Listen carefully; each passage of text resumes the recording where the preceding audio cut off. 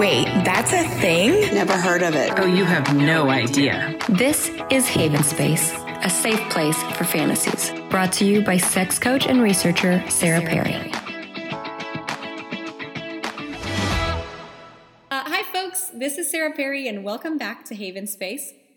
Today, we are kind of doing a recon mission and coming back to speak to Rudy Zanzibar.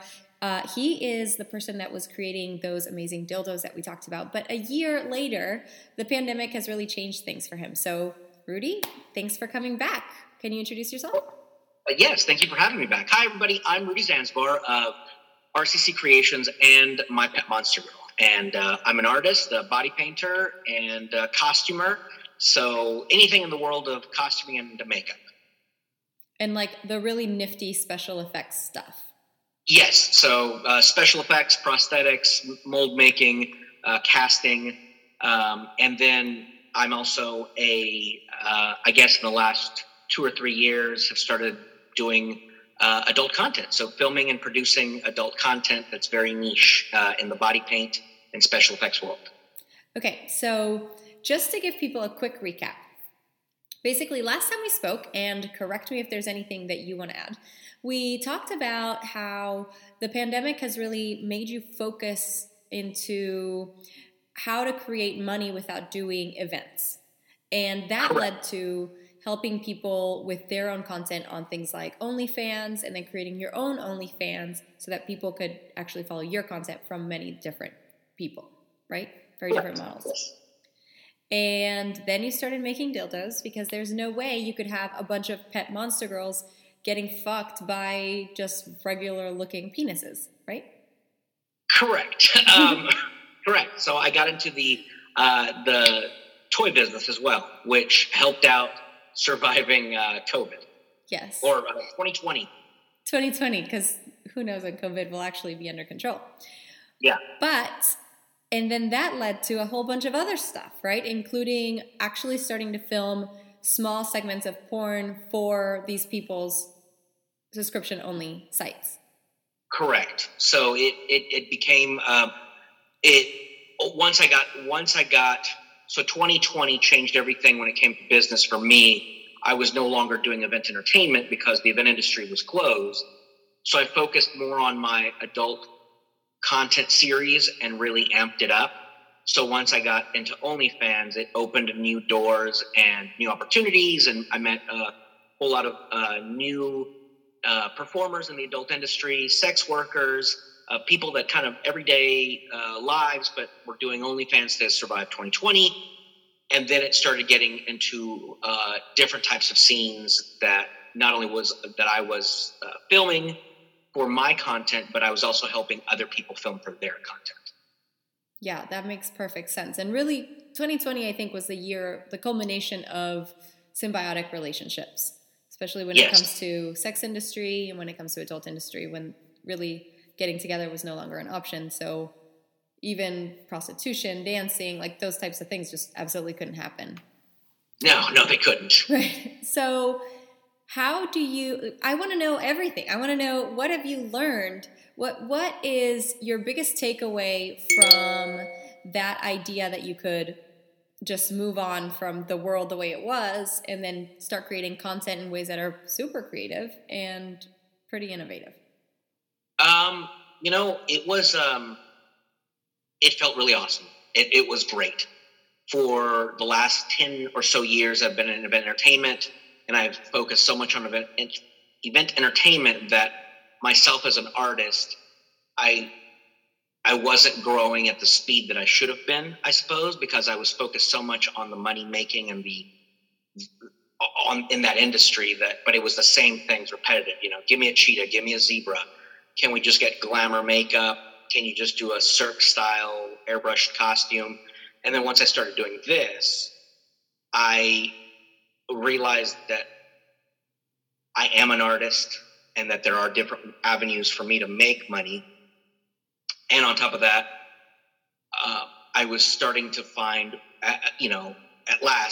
my own style when it came to art, and being able to focus on everything that I've learned since I went to school for makeup and doing it all in one project and it was my own. I could call it that. That's my own artwork. It wasn't anybody telling me, oh, I would rather have this. It was all me. So as an artist, that felt really good. And then as an artist, it felt great to be able to, I'm not rich by any means, but to be able to make a little bit of an income and watching it grow because of my art felt really good. So did the models that came and volunteered or that wanted to do like an exchange of services, did they just say, do whatever you want? Did you really get like blank slate? Yes. A lot of the models at the beginning were models that I had worked with before, friends that I had worked with on other projects. So they knew, I explained kind of what the series was. So they were just, the only thing that really I kind of discuss with people is, do you want something cutesy, kawaii, creepy cute, or do you want something dark, monstrous? And then from there, it's a blank slate and I can get to do whatever I want. There are some limitations. Sometimes I have to switch up a design on discuss something. I might have a design in mind for one model, but because of prosthetics and glue and whatnot, or their obligations the next day, we may have to switch it because they're either allergic to the adhesives or they have a shoot the next day, and I don't want them to have to try to pick off adhesive or any residue off of them for the next day. So we that's the only time where it changes. Yeah, that makes sense. I mean, but that's art, right? Like every project you're going to have to kind of tailor to the situation. You mentioned on something that brought something up for me. When you say cutesy dark and then as opposed to something monstrous, your clientele is still looking for sexual erotic content, right? Correct. So the niche of it is or the novelty is that the models, they're posing, they're filming, or they're being filmed doing content that you would find like maybe on Pornhub or OnlyFans or cam site. Mm-hmm. But the novelty is that they are in cosplay and monster makeup. So how do you reconcile what becomes sexy when you're looking at something monstrous? I've seen some of your stuff, and I'll actually share a link to some of it, where it was literally faceless people. And the idea of removing facial expressions from a really erotic sexual thing that is charged with erotic energy in a very different way than porn is, because porn is like, here are your genitals, penis and vagina, blah, blah, blah, and you're creating a different type of art that is still communicating erotica embodied in a very different way. So how do you come up with that when you're creating this and thinking like, this is sexy because of this? Is there a pull that is telling you this is how this is going to be seen as erotic? It is, I grew up being inspired by artists that, their genre of art was making monsters, and a lot of them were very sexualized, very sleek monsters.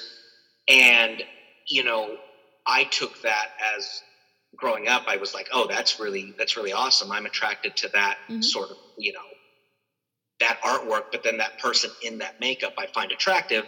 So, growing up, realizing that there is a market for that. And sometimes, when it comes to like some of the ones that you were saying that they're kind of faceless, in the pictures and in the video, it is a lot about body language because there's no expression on the face. So they have to, when someone can make an expression on their face when they're doing adult content, that's part of it. But when you take that away, they have to do a lot of body language to take those emotions and then express them, through the positions of their limbs and how they arch their back and how they react to stimuli. Yeah, that makes perfect sense. I think I just did part of what my kind of last couple of months have been on the podcast have been about each specific body part fetish.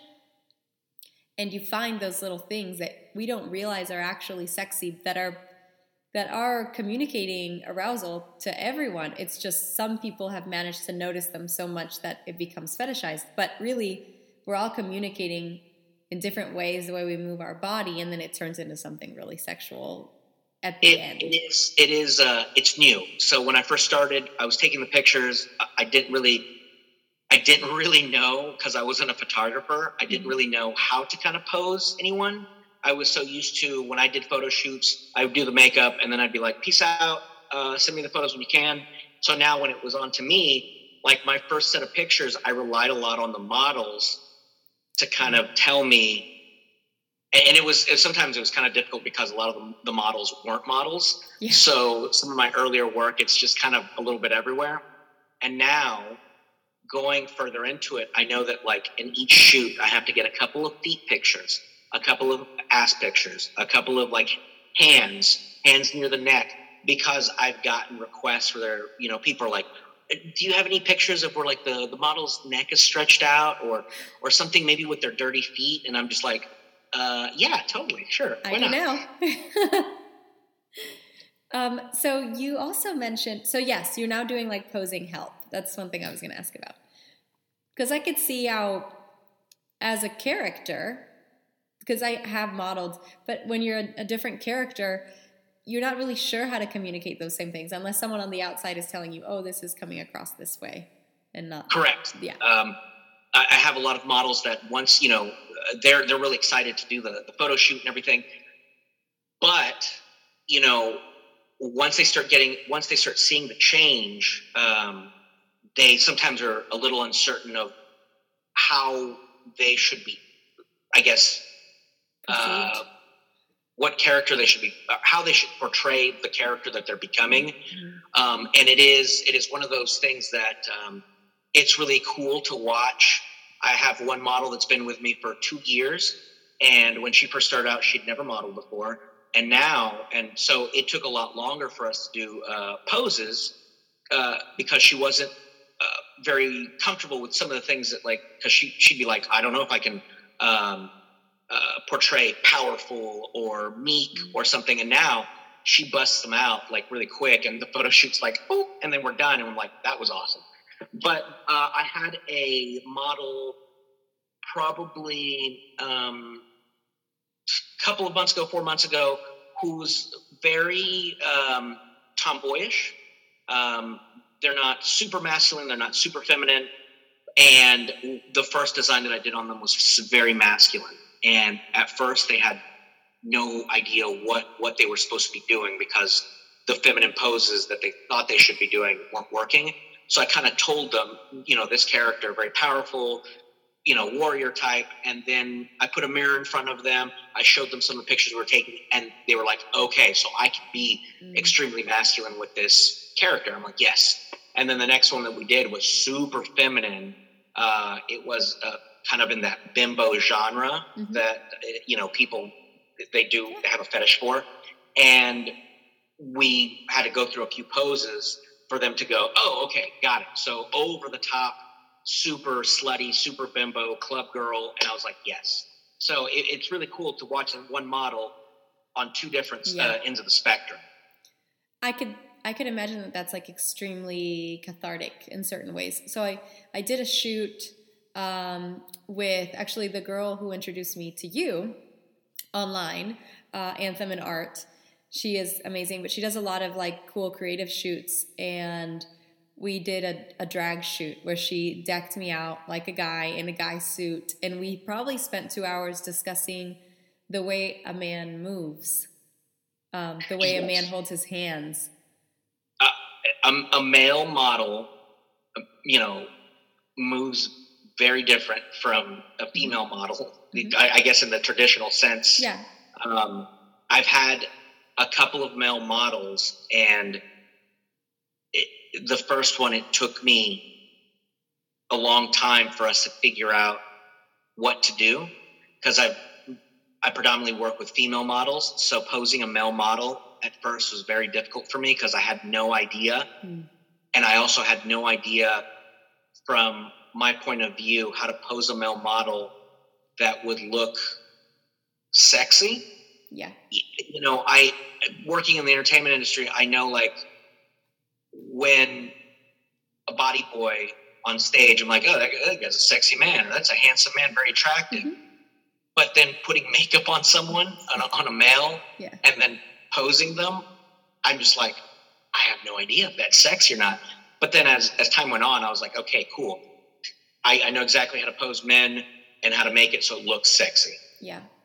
Do you find that there is more of a market for, I mean, do you get to see who your subscribers are? Sort of. My subscribers, I kind of are a little all over the place when it comes to, some of them are fans that I've known for years. Some of them are new fans that contact me on social media, Twitter, Instagram, Facebook, so I know who they are. And other people remain anonymous. There's no, subscribers have a generic number next to them, and there are people that put their real name, and then other people that put a username. Yeah. So it's a weird combination of some people I know, some people I'm surprised because I'm like, oh wow, thank you for subscribing. I didn't know that you would be into this, Yeah. and a lot of mystery people. Absolutely. I'm curious to see if we could find a way to kind of break down demographics and see who is into this type of thing. That'd be great for me too. I know. Well, you know how to market. I guarantee there's some kind of tool, and if OnlyFans doesn't have one, they're working on it to help us. But as far as like research, I think that'd be really nifty.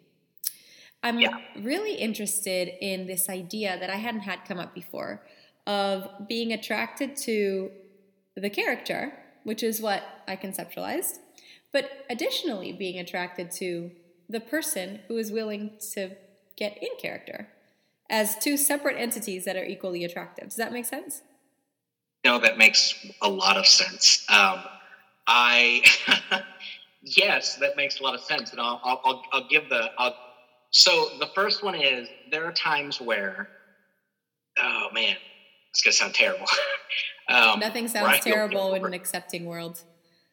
There are times where I have a model that wants to work with me, and I'd love to work with them, and their human appearance is like, okay, they're human, whatever, cool. Mm-hmm. But I see the potential of what I can turn them into. Yes. And there have been a couple of models that, they don't do makeup. They're like, I don't do makeup. I really don't do my hair. It's whatever. Mm-hmm. But once I do their makeup and I do their, wigs and wardrobe, they're completely someone else. Absolutely. And I'm just like, oh my God, I'm way attracted to that character, that monster that I just made. I have no attraction to my friend. Right. But then the other one is during COVID, during 2020, I feel like in the history books, it's going to say 2018, 2019, COVID, 2021. Probably. That during 2020, I was seeing someone briefly that I was involved with them, and they were also a content creator, mm-hmm. and we did content together. So they were, in the outside world, we would see each other for a couple, we'd seen each other. So that was our personas. It was, me just as an artist, them just as a person, model. But then I had made them and turned them into so many monsters, and I realized that they were a different person in each monster version of themselves. Like every time I turned them into a monster, it was a different person. Even though they had similar traits and movements, they started to embody those characters. And I realized that I was becoming attracted to a different person when they were in makeup than I was the person that I was seeing mm-hmm. outside of makeup. Yeah, I can see that. There's also, I guess the closest way I could relate it to is in the community of like the furry community. Yeah. The attraction is not to the furry costume. It's to the anonymity, right? To the idea that someone is willing to just relax and be playful. And certainly it assumes some characteristics of their personality that can translate to someone who's really passionate and kind and, jovial. There was a model that I at the beginning, that when I first started, that out of makeup, they were very introverted and were very insecure and unsure, I guess, about themselves and how they looked and their movement, what they posed like. But then when I turned them into monsters and I put their makeup on, they completely changed into someone else, and they were outgoing.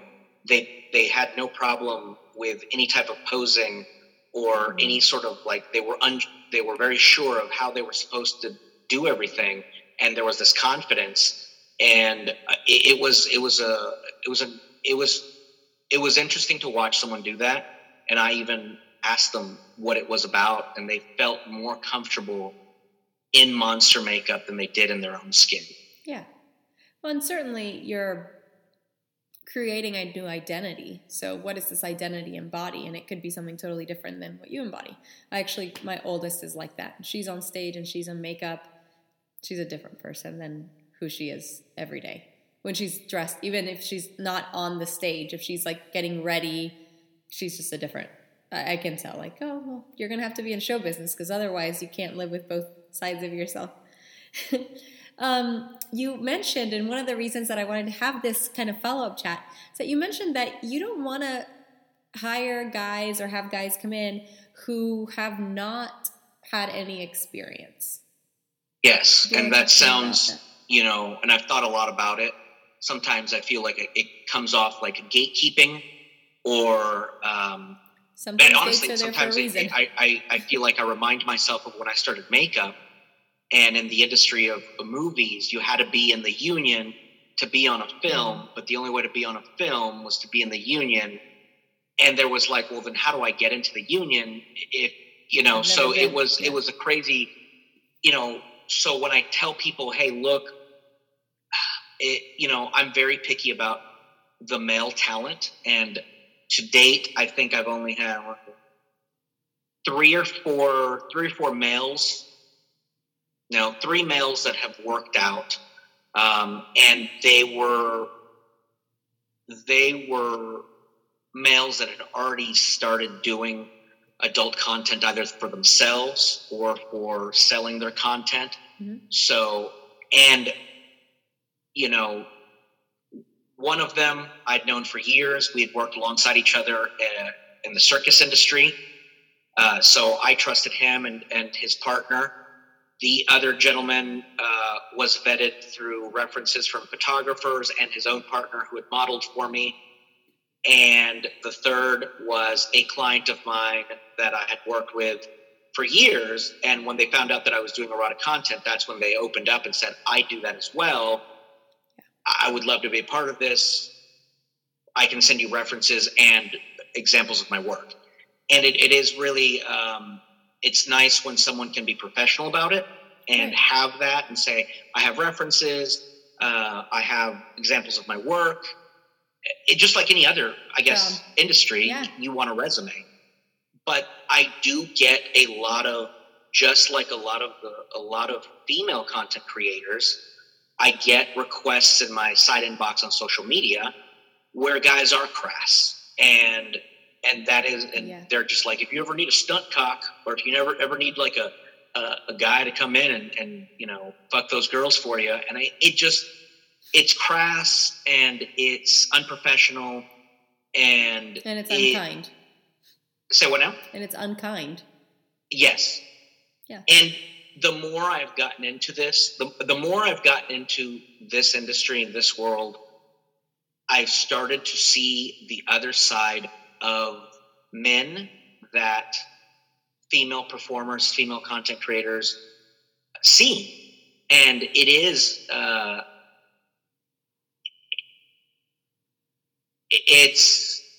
it's gross.